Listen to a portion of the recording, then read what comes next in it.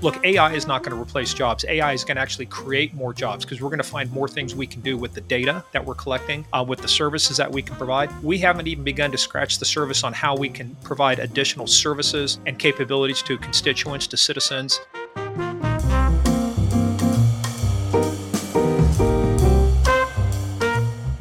Well, welcome back to the Public Money Pod, a production of the Center for Municipal Finance at the University of Chicago's Harris School of Public Policy. And we are, of course, sponsored by the Government Finance Officers Association, MuniPro, Odyssey Advisors, and Build America Mutual. I'm Justin Marlowe, and I'm joined, as always, by my intrepid co-host, California native, current Maryland resident, fiscal policy expert, and all-around just awfully interesting person, Liz Farmer. Liz, welcome back.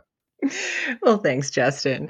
And we are recording this the week of the Thanksgiving holiday. And I have a question for you. I feel like this is like one of those everyone's in one camp or the other question. But in terms of holiday music, do you start playing it before Thanksgiving or do you wait until Thanksgiving's over? Yeah, I'm definitely in the latter camp on that. And that's and not because I dislike it or I try to limit it. For me, it's easy to get burned out on holiday music, and I found that the capacity for it is about like 4 weeks or thereabouts, like just time from the end of Thanksgiving through the New Year. That's more of a self-preservation thing than anything else. In fact, my daughter and I have a tradition of on the ride to school on the Monday after Thanksgiving. That's when we officially start the holiday playlist for the ride to school. It's been that way since for I guess about a decade now. So we have strict rules on these things. Because we're very much in the latter camp. How about yourself? Oh, same thing. Yeah, it's not even a burnout factor. It's just I have these crazy rules that I make up for myself, and that is one of them.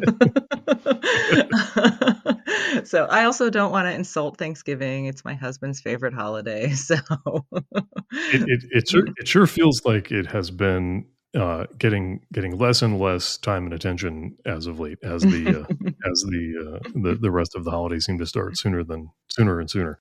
Well, yeah, very important. I'm glad we're able to get that on the record.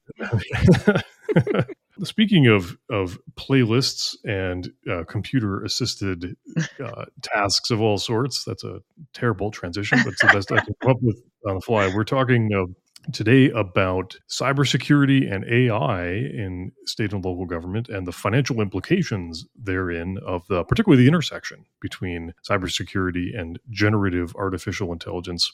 We're really fortunate to have Morgan Wright, who is an expert on all these things, including and also a senior fellow at the Center for Digital Government, and has some really, really interesting thoughts to share on everything from the scope of cybersecurity and the role of generative AI in potentially helping to address some cybersecurity concerns, as well as what all of that means for public money, given the variety of investments we'll need to make, the way it'll affect how we staff services, lots and lots of really broad implications. And so we're thrilled to have such a great expert talking about all of these things. Liz, we've talked on a couple occasions on this podcast about everything from the finance AI intersection to cybersecurity to generative AI. When you think about how we pull all those threads together, how we weave all of that into one sort of coherent topic, what's on top of mind for you? Coherent topic is a challenge because there are so many overlapping pieces of this. So we're in terms of AI, it's like the best thing and it's also the worst thing in terms of cybersecurity and local government. I mean, like there's so many great things it can do, but at the same time, it can also go to the dark side and get all Darth Vader on you, or Anakin Skywalker, I should say. There we go. I think that's the first Star Wars reference, by the way. Perhaps. Well done. Thank you. Done. A whole new fan base we can tap into now.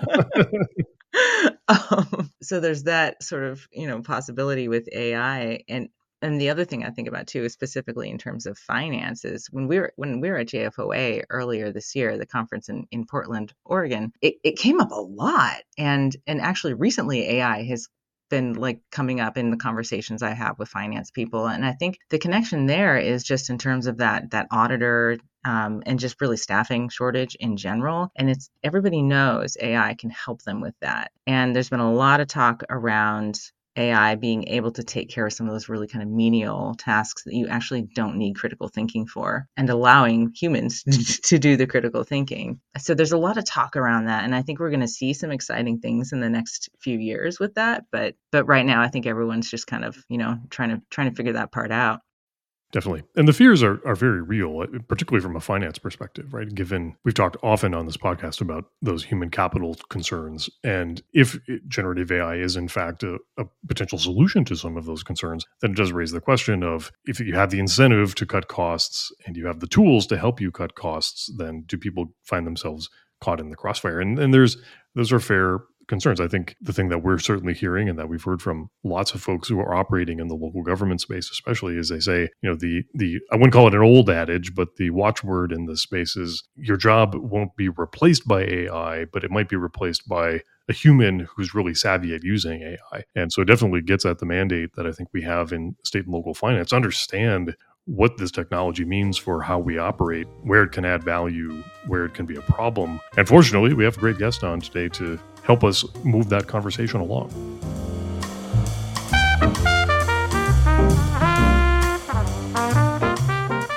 Well, we are pleased to welcome to the Public Money Pod Morgan Wright, who is Chief Security Advisor at SentinelOne and also a fellow with the Center for Digital Government. Morgan, welcome to the Public Money Pod. Well, you thank me now. Wait till this is over. You might want to retract your invitation. No, cybersecurity can be a little depressing, depending on.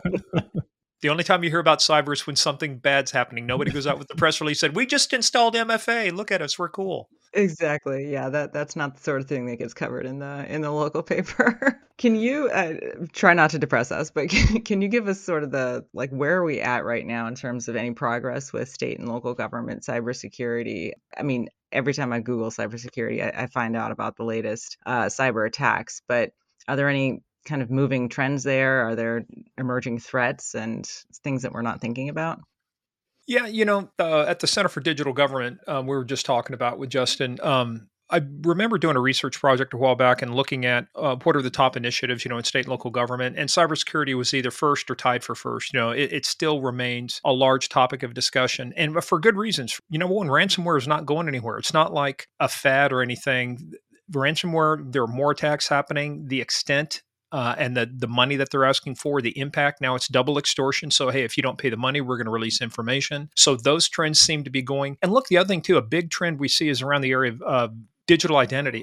When you look at the MGM hack that just happened, the ransomware attack that happened, it happened because somebody got onto LinkedIn, found an employee, was able to get enough information about that employee to call the help desk, impersonate that employee, get either a password reset or the ability to get into the system. So as we say, hackers don't break in anymore, they log in. So we've seen the issue identity, I think, not being addressed as aggressively as I think it should. The other thing too, we're seeing some things that come out of, and when I say we, not only SentinelOne, but Center for Digital Government, when you look at the state, what's going on out there, a lot of these conflicts that are going on in the world, when you look at Russia, Ukraine, when you look at Israel, Hamas, when you look at what's going on in the South China Sea with China and Taiwan, a lot of cyber weapons are being developed, even though they're being used by nation state actors, they end up in the hand of transnational criminal groups. So we're seeing the weaponization of some of this malware end up in criminal groups that are then using the R&D money for free from these nation states and then turning this into things that they can attack state and local. So you might be able to withstand attack from a traditional,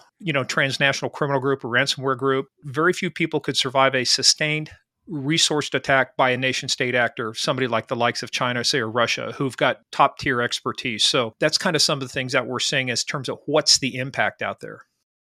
So Morgan, you mentioned identity.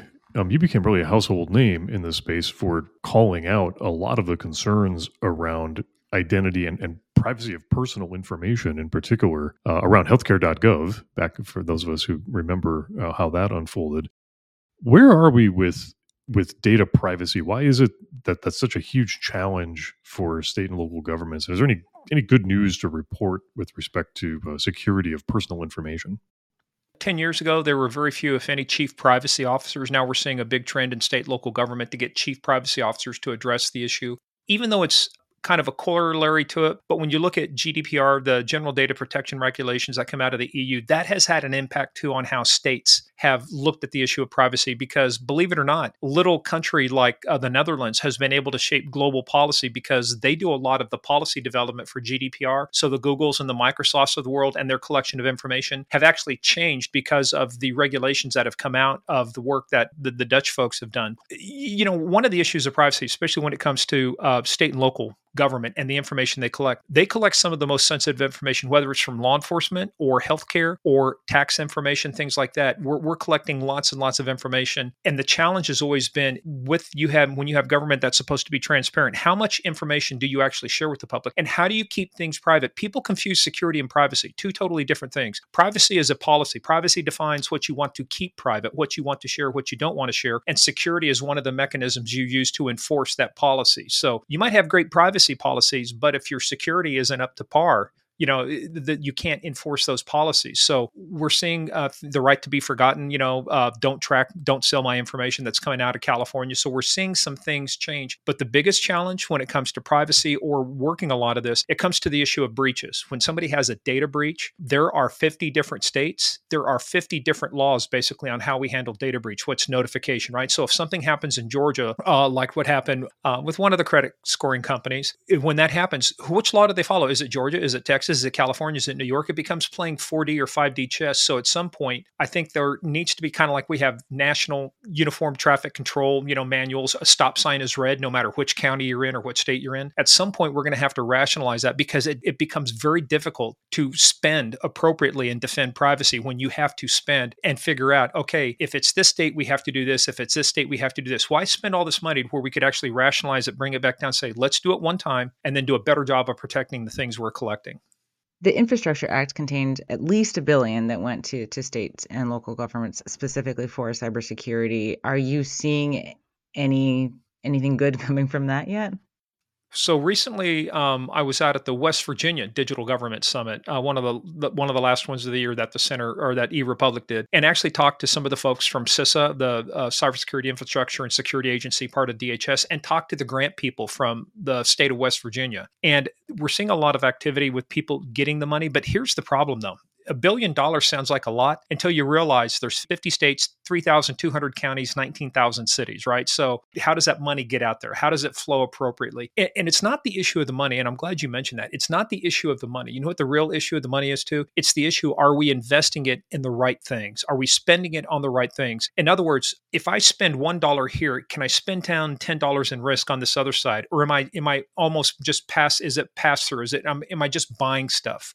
Let's figure out what does success look like? What does an outcome look like? And then let's develop our approaches, our grant requests to meet that. And I'll tell you, the whole thing of buying yesterday's technology today, you can't be buying outdated legacy technology and expecting it to solve the problems of tomorrow. We've got advanced threats. We've got things are changing faster. I know we're going to talk about AI here pretty soon. We're going to talk about machine learning. We're going to talk about all the things that are changing. Simply buying what you bought 5 years ago does not cut it. We've got to modernize you were talking about infrastructure. I think you can patch all the holes you want on a bridge, but pretty soon you got to replace the bridge. At some point, we've got to replace the underlying infrastructure so that everything built from that is solid. And that's been part of my biggest concern. You don't rip and replace the internet. You don't rip and replace networks. I mean, you do things in segments. So part of it is what's the strategy around it? What are we doing to really affect an outcome? For me, I'm more based about what is it you want to achieve and are you doing the right things to get to that goal? Like, let's take a football analogy. If my goal is to score a touchdown, every play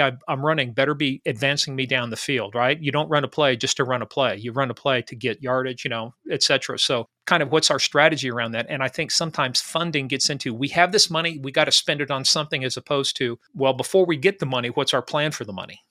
Do you think some of that might be a capacity issue with state and local governments? I mean, we always hear about how they can't compete they have trouble competing with the private sector on talent. Is that part of what's going on? Absolutely. You've got the huge, you got a human capital issue. I was talking about this when I was doing keynotes at some of the digital government summits, talking about the silver tsunami. Look at me, look at my gray hair out in the wind again, right? Just blowing around. But you've got a lot of people that are retiring out of state and local government. And what we've seen is the number of jobs in state and local government is going up, but the number of people applying is going down. So where are they going? They're going to the private sector. That doesn't mean that the people in state government aren't as smart. They are, but exactly to your point, it's the issue of resources. That's why when we start thinking about what is it we're doing, what is it we're investing in, are we investing in those technologies that's going to allow us to scale our ability to solve problems, like the use of artificial intelligence, automation? Can we automate things that normally we used to hire people to do, like open up an email, take a spreadsheet, dump the information from here to here? We don't need to do that anymore. I don't want to say it's like an Amazon warehouse, but there's certain things humans are better at, should be doing, because they're better at it still cognitively than machines are. But if it's just a matter of lifting something, moving it over and setting it down, robots are far more efficient at that. We've got to put our minds to solving bigger problems. So I think you're seeing a lot more collaboration between the public and the private sector in terms of managed services providers, managed security service providers, to where they say,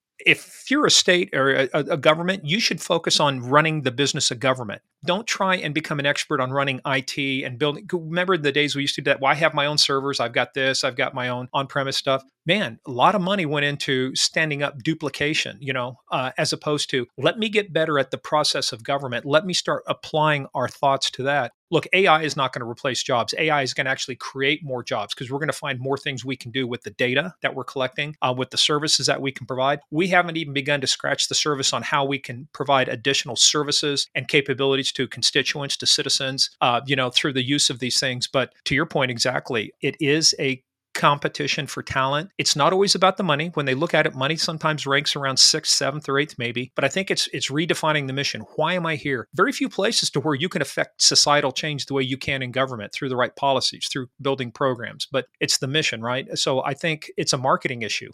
Are we marketing to the right people with the right message to get them involved in coming into government, even if it's only for 5 years? Imagine what we could do if we got a lot of people coming in for 5 years with that enthusiasm. At least they would say, I'm going to be here for 5 or 6 years, but for while that time I'm here, we're going to make a lot of change. Now, you might have a little more churn, but at some point we've got to redefine what it means to work in government. Where do you think that talent should come from? Is that growing people from within states and localities? Is that loaning folks from the private sector, like you were suggesting? Is there a sort of whole skill set that needs to be developed that we should be thinking about developing it elsewhere? Like, where does that human capital come from?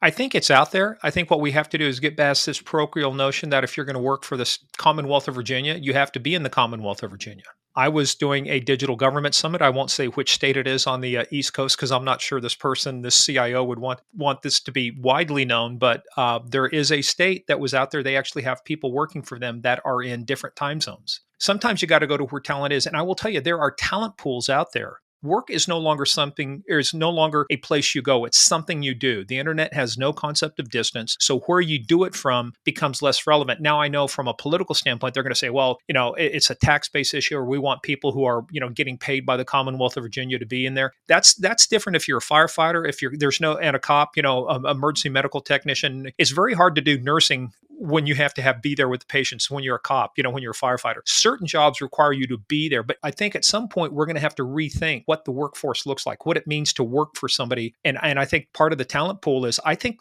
there is a huge amount of talent out there. It's just redefining how we think about how we hire, how we train. And it may be one of those things to where it becomes a public-private partnership, a PPP, to where, hey, we're going to work with you to develop talent in this area. Maybe it's Appalachia, maybe it's Texas, maybe it's Kansas, where I'm from originally. A lot of smart people out there, but they just, because they don't live like here in Northern Virginia, they don't normally get access to this whole bevy of companies and opportunity out here. Well, instead of making them come to the opportunity, what if we bring the opportunity to them? What if we rethink about how we do this? But to underpin that, which we'll talk as well to later, you have to have privacy, you have to have security, all of those things if you're going to have a remote workforce. We started learning those lessons with COVID, but I think the lessons of COVID can teach us, hey, not everybody has to work here to work for the agency. That was probably the thing I heard most, more than maybe even just the political ickiness of having someone who's a non-resident work for the government, is all of those cybersecurity concerns. I mean, as you said, we learned a lot through COVID, but have states and localities made any kind of tangible progress in that area? Are there any places that you would point to say that, this place is on the right track, or they have a good idea?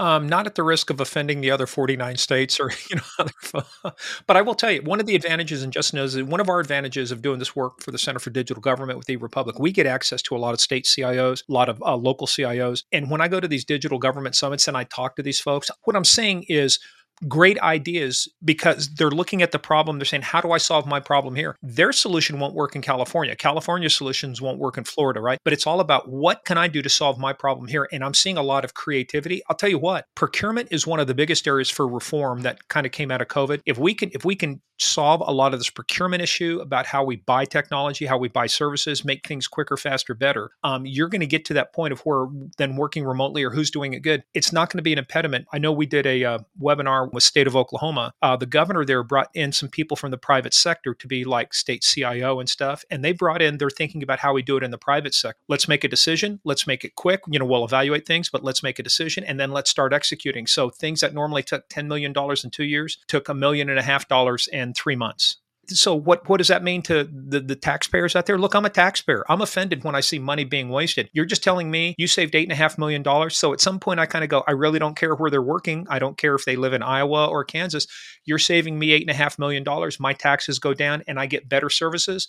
What's not to like about that? But I think the issues of security, are we there where we need to be? No, absolutely not. Not across the board. But I will tell you, from where we were 5 years ago, we've made orders of magnitude improvement based on where we were. Some of that is because of the federal money that's out there, but some of it's simply because people start realizing cybersecurity can't be a bolt-on afterthought. I mean, you don't buy cars today without airbags, without anti-lock brakes. Can you imagine going into a dealership buying a brand new car and they say, well, the airbag's optional, seat belts are optional, anti-lock brakes are optional? No. So that's why we need to look at how we do things now. It needs to be inherent. It needs to be part of it. And once we get to that point where it's the bedrock of everything we build, a lot of these issues start solving themselves.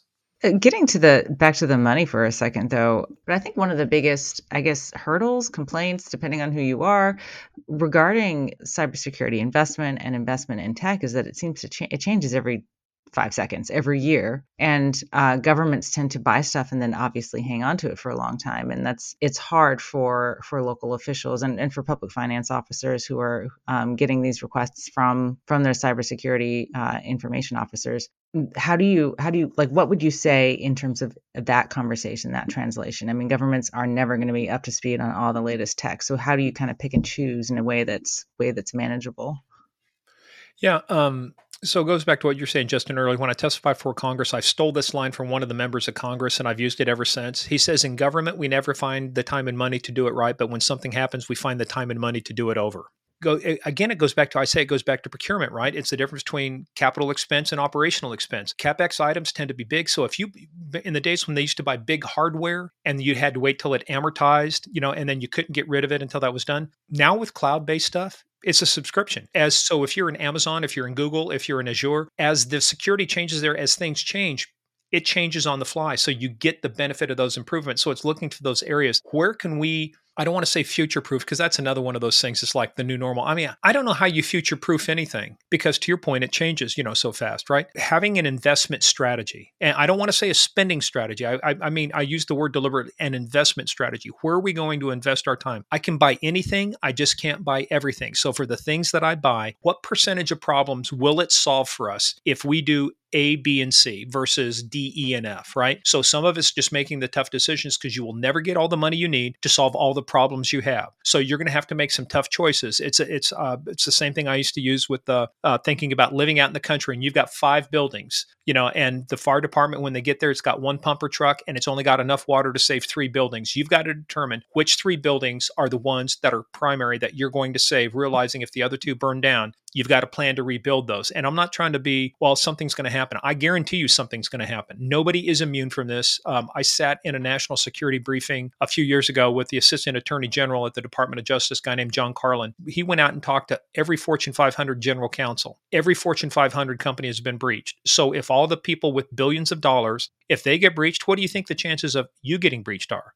So everybody's going to get breached at some point. There's going to be an incident. But the question is, have you invested in such a way with either incident response services, with your technology? It's like a fire safe. Have you invested in the right fire safe that will hold on for long enough until the troops get there to help you put out the fire, and solve this? So it's not a cookie cutter. I can't tell you that what you do in Wheeling, West Virginia will be the same thing that you do in Keedysville, Maryland. We're just talking about, some of the areas, or even in Frederick, right? What Frederick does is different than Boonesboro. Everybody's different, but it's having an appreciation for the lay of the land. What do I know about it? And what are the big problems we have to solve? I can't solve every one of them, but I need to pick the right problems to solve. we've touched on AI a little bit already, Morgan, and you have some ideas on this, I'm sure. Help us here, paint a picture of a world where generative AI is doing good things for state and local governments. What does that look like? And then give us the doomsday scenario. Well, I'll tell you, generative AI, Gen AI, and for those folks, so you've got AI, which if you think of it from an algorithmic standpoint, a processing standpoint, that's one thing. But generative AI, it's famously a lot of people heard about ChatGPT. ChatGPT is only one variation of generative AI. I'm going to approach it from a couple of different things. So, how about from a citizen standpoint, right? A constituent standpoint. Rather than me having to be on a phone and go through a phone menu and ask, and try and figure out all this stuff, what happens if I could get online and say, I want to know how I can apply for a permit and do this, and just type it in plain language, right? And the system understands what you're trying to do. And now it spits out, here's the things you need. It can help you set up your appointment. I mean, I think there's a way to service constituents with generative AI that allows them to ask questions without having to be an expert at asking questions. Could be a tax issue. Hey, look, I live here. I'm worried about my property taxes. I mean, has the levy gone up? Mill levy gone up? What about this? Imagine asking all sorts of questions. And as opposed to tying up somebody on the phone or two people on the phone, it can service you 24 hours a day. I can be up at 3:00 in the morning saying, am I late on my taxes? Or what about this? What about my property tax? Or, I have a question about court, whatever else. The ability for it to respond to you in natural language and give you the answers. There's a huge thing, though, that it provides too, though, when we start thinking cybersecurity. This is how state and local governments kind of close the gap. It all goes back to when I moved out to Virginia, I was doing work in the justice intelligence community. But before 9/11, I was working in Bogota, Colombia, Plan Colombia. It was fun. We're doing counter narcotic stuff, but then 9/11 happened. And then out of that, they started rethinking stuff, how they did. And one of these things was called spiral acquisition, and it came out of DOD. I still have the memo to today. And it says, sometimes we wait until we want things to be perfect before we release it. It says, sometimes it's good enough, right? So what it was really about is as the requirements go up and our ability to meet those requirements were going down, you'd have two divergent lines.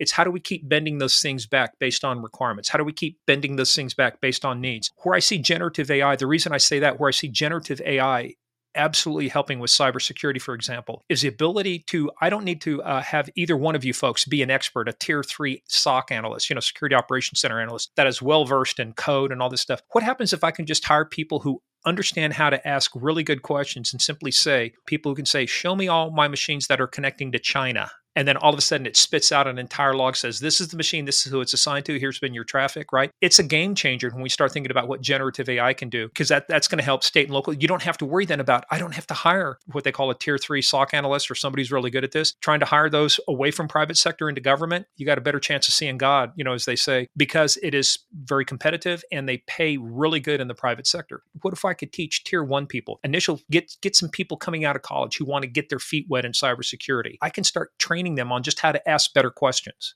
Reverse side, how it can be used for bad. Here is a logical problem I have with generative AI, because what we want to do is we want it to be, it's going to get good. It's going to be able to do deep fakes. It's going to be able to do fake pictures. What if I tell generative AI to create an image that can't be detected by AI? Now we're getting into the issues of digital identity. We're getting into the issues of fraud. We're getting into the issues of misinformation. One of the things I'm actually researching right now, I've been tracking a couple Telegram channels that come out of Russia. And there's a belief right now that Vladimir Putin is dead and that he has a body double. And so the question is, I'm actually responding to a UK paper inquiry this week, is, are we advanced far enough to where you could use deep fakes and stuff? On the one hand, you could put stuff out to the media that says, here's Vladimir Putin. He's still alive. He's saying all the things you would expect him to say. But then from a physical standpoint, you have a body double that's really not engaging, but is out there waving hands just enough so that people look at it and they go, well, he has to be alive because I've just watched him talk on TV, same mannerisms. And let me tell you how bad it gets too. You were asking about this too, Justin. I remember doing a piece for the news here a while back. I was asked to come on and, do some analysis of what happened to a mother in Arizona who got a call to say, we're holding your daughter hostage, pay us $500,000. And then they played a snippet of her voice to say, Mom, help me. She says, Mom, help me. She's crying. It fooled her mother. It was generative AI. They were able to take snippets of conversation because she was posting on Instagram and other places. So they got voice samples, took that and ingested it in, and then used generative AI it basically told them, generate this person crying and saying, help me, Mom, help me. How good does it have to be when it's good enough to fool a mother? about their child, right? So to your point, what's the doomsday scenario? It's we're going to get down to the point of where you're going to look at it and it's going to be even worse than what Edgar Allan Poe said when he used to say, believe nothing that you hear and only one half that you see. We're going to get down to the point to where you're going to go, can I believe anything I hear? Can I believe anything I see? And that's where nation states, that's where people are going to have the upper hand, is when we can no longer trust anything we're being shown, anything we're hearing. Yeah, I mean, and state and local governments are already dealing, I mean, let's forget about the federal government for a moment, but in terms of trust issues from the public and people already don't believe what they hear, whether or not it's true, what you've described is quite frankly terrifying for I think especially for local officials who I guess are the closest on the ground to their constituents. Typically not partisan, but even local politics has been partisan as of, the last several years. And there's been, the distrust has even filtered down to the local level to the biggest extent ever. So if that's what AI can do, is there a way that AI can combat that kind of thing? I guess AI can fight itself. Funny you mentioned that. There is. It's called adversarial AI. So basically, you can actually have AI compete against itself to look for as it generates things. But I'll tell you how it's going to be used. So this is a good point to kind of jump off for a second and say, look, there's AI, but then the underpinnings of it, the machine learning, that's the really important part. So AI, think of it as a framework, an algorithm, but it can't do anything until it's trained to do something. You have to train it on data. So just did a webinar about digital identity, and the company that's doing it is training it with actual fraud that it's getting from its 2,000 customers. It's getting it from actual cases. It's pulling in real fraud, real emails that are fraudulent, real voice, smishing and texting and spear phishing, all of these things that are fraudulent. So it's training it on that. So the algorithm is one part of it, but the underpinnings of it, the machine learning, that's where you really get into how can I really make it effective? If I showed you a picture and it had 100 animals in there, it would be very easy for you to go through and pick out cats. Cognitively, we're really good at doing that. Computers are getting better at doing that. AI is getting better at doing that. It's very hard for AI to still match the cognitive capability of a human, but it can do things much quicker, faster, better. So if you give it known things, it can analyze and in a milliseconds come up and say, whoa, don't click on that link. That link's fraudulent. Here's why I know, because it's gone through and analyzed 3 million emails and looked for patterns. You were talking about what else can ChatGPT do? I remember the days of getting those emails from the Nigerian prince who's got $50 million. Well, you could tell it was bogus, or some of these things are bogus because the punctuation was wrong, the spacing was wrong. Not anymore. ChatGPT, write me 10 emails that I can send out that ask the user to do this. Now you've got ChatGPT writing emails that are grammatically correct, proper use of English, proper spacing. It's like it went through a Pulitzer Prize editor. There's two things to it, AI, and then the machine learning, or what they call large language models. That's where you get really good at making sure it can do those things. That's where I think state and local can really make an impact, because train it on your data. And that's where AI can really help detect fraud, detect identities. But AI is a force for good. But again, the example I give, Alfred Nobel, everybody knows him from the Nobel Peace Prizes. You know what Alfred Nobel actually invented for, quote, peaceful purposes? Dynamite. Yeah. So dynamite was originally invented for peaceful purposes. To try to pull this together, Morgan. So imagine you have a newly elected mayor. They get elected on a commitment to cybersecurity. They're willing to spend some resources, commit some resources to this. You're advising that mayor and that mayor's staff. What do you tell her are the 3 big investments that can be made to move the needle on local cybersecurity in a detectable way for the purpose of running for re-election again in 4 years? Yeah, and that's everything's about the next election, right? So, but guess what? That's why you're held accountable. You make a promise today, and if you don't deliver on it, then the voters have a chance to hold you accountable. I would say before you come up with those 3 things, you got to come up with a plan first. Too many people spend little time planning. I like the Stephen Covey model. Begin with the end in mind. What is it you're trying to achieve first? Have an inventory of what do you know? What do you have? What do you need to do? You need to have an in-depth discussion first about where are we most vulnerable? Do we have multi-factor authentication installed on everything? Are we encrypting all of our data? A lot of mayors don't want to get into the weeds, which is good. So it's really just looking at what is the outcomes you want. You will never get the amount of money we used to have years ago to do this stuff. In fact, the danger with grants and getting grants is a lot of those are matching, but there are means to an end, right? These programs don't last forever. Just because you get $1 from the federal government today doesn't mean in 3 years you're going to get that same dollar from them. So what's your plan when the money goes away, right? What's your plan to sustain your investments? But that's where I think we've got to do a lot more collaboration. Make sure, you're pushing people towards cooperative buying agreements. If somebody's going in on state contracts, look at NASPO, the National Association of State Procurement Officials. Look at what they're doing. A mayor needs to go 2 questions deep. They don't have to be an expert. They just need to be able to go 2 questions deep, because most politicians, I give them credit for this. They know when they're getting fed a line. And if you go 2 questions deep, you're going to know after about 2 questions if you're being fed a line or not. But here's the other thing. It comes from the military too. RAA, responsibility, accountability, and authority. You've got to enable your folks in IT, your folks in cybersecurity, your folks in the technology space. You just can't give them the mandate to go do this. You got to give them the responsibility and the authority to carry it out, the authority to make decisions, the authority to spend money. But start off with the plan. Start off with an understanding of what's the problem. Bring the people in behind closed doors and get some good meetings going to say, okay, if I were a bad actor and I were going to attack tomorrow, where am I going to hit us? Thank you so much to Morgan Wright, Chief Security Advisor at Sentinel-1 and Senior Fellow at the Center for Digital Government. Wonderful conversation, Morgan. Thanks so much for sharing all your insights, scaring us a bit, but all good things to know. We really appreciate you giving us some time. As Harry Truman says, I don't give them hell, I just tell them the truth. They think it's hell. So just tell the truth. It is scary, but hey, guess what, guys? It's a problem that can be solved.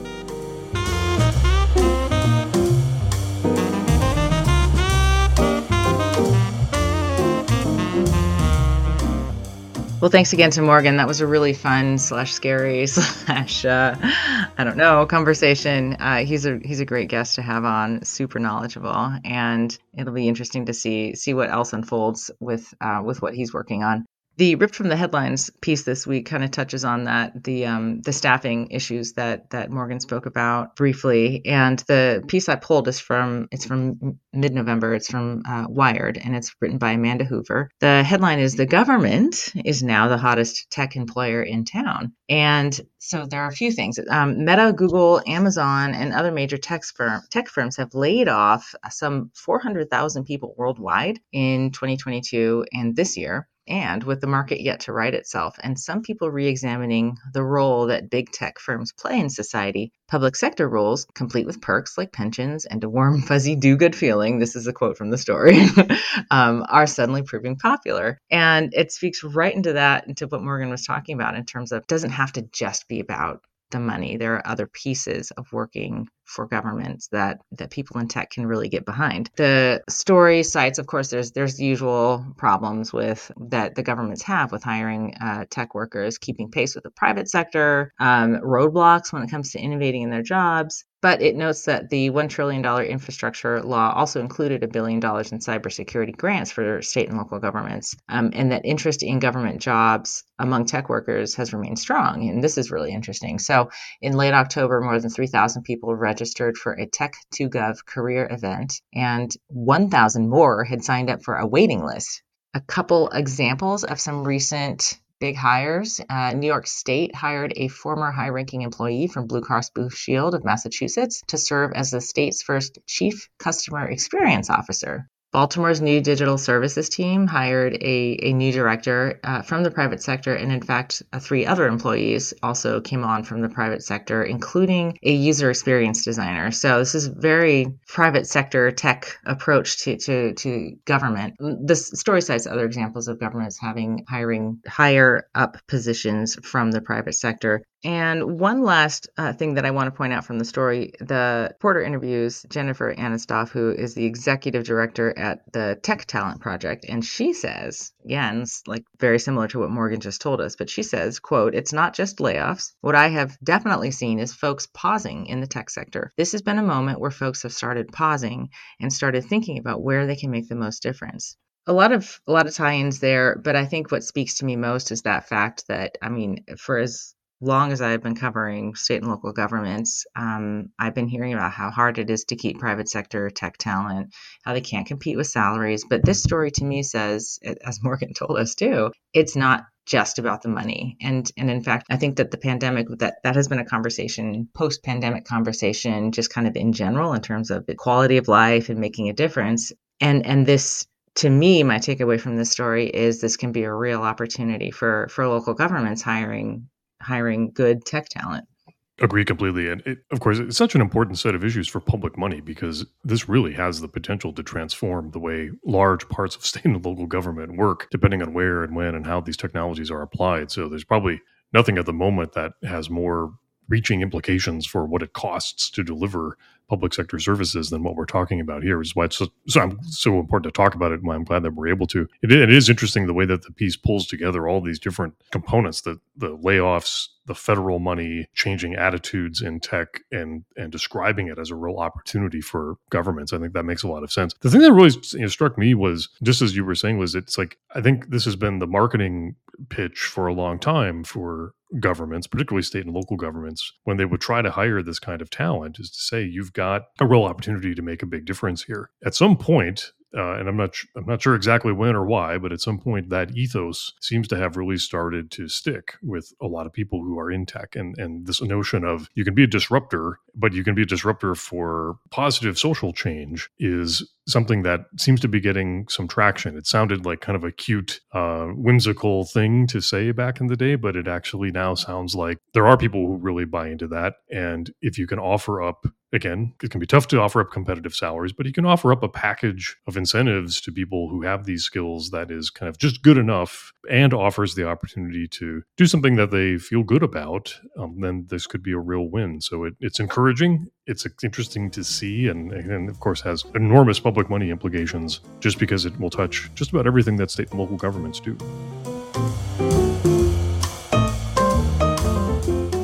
Thanks again to our Season 2 sponsors, Build America Mutual, MuniPro, Odyssey Advisors, and the Government Finance Officers Association. The Public Money Pod is a production of the Center for Municipal Finance at the University of Chicago's Harris School of Public Policy, where we are proudly produced by Hannah Bernick.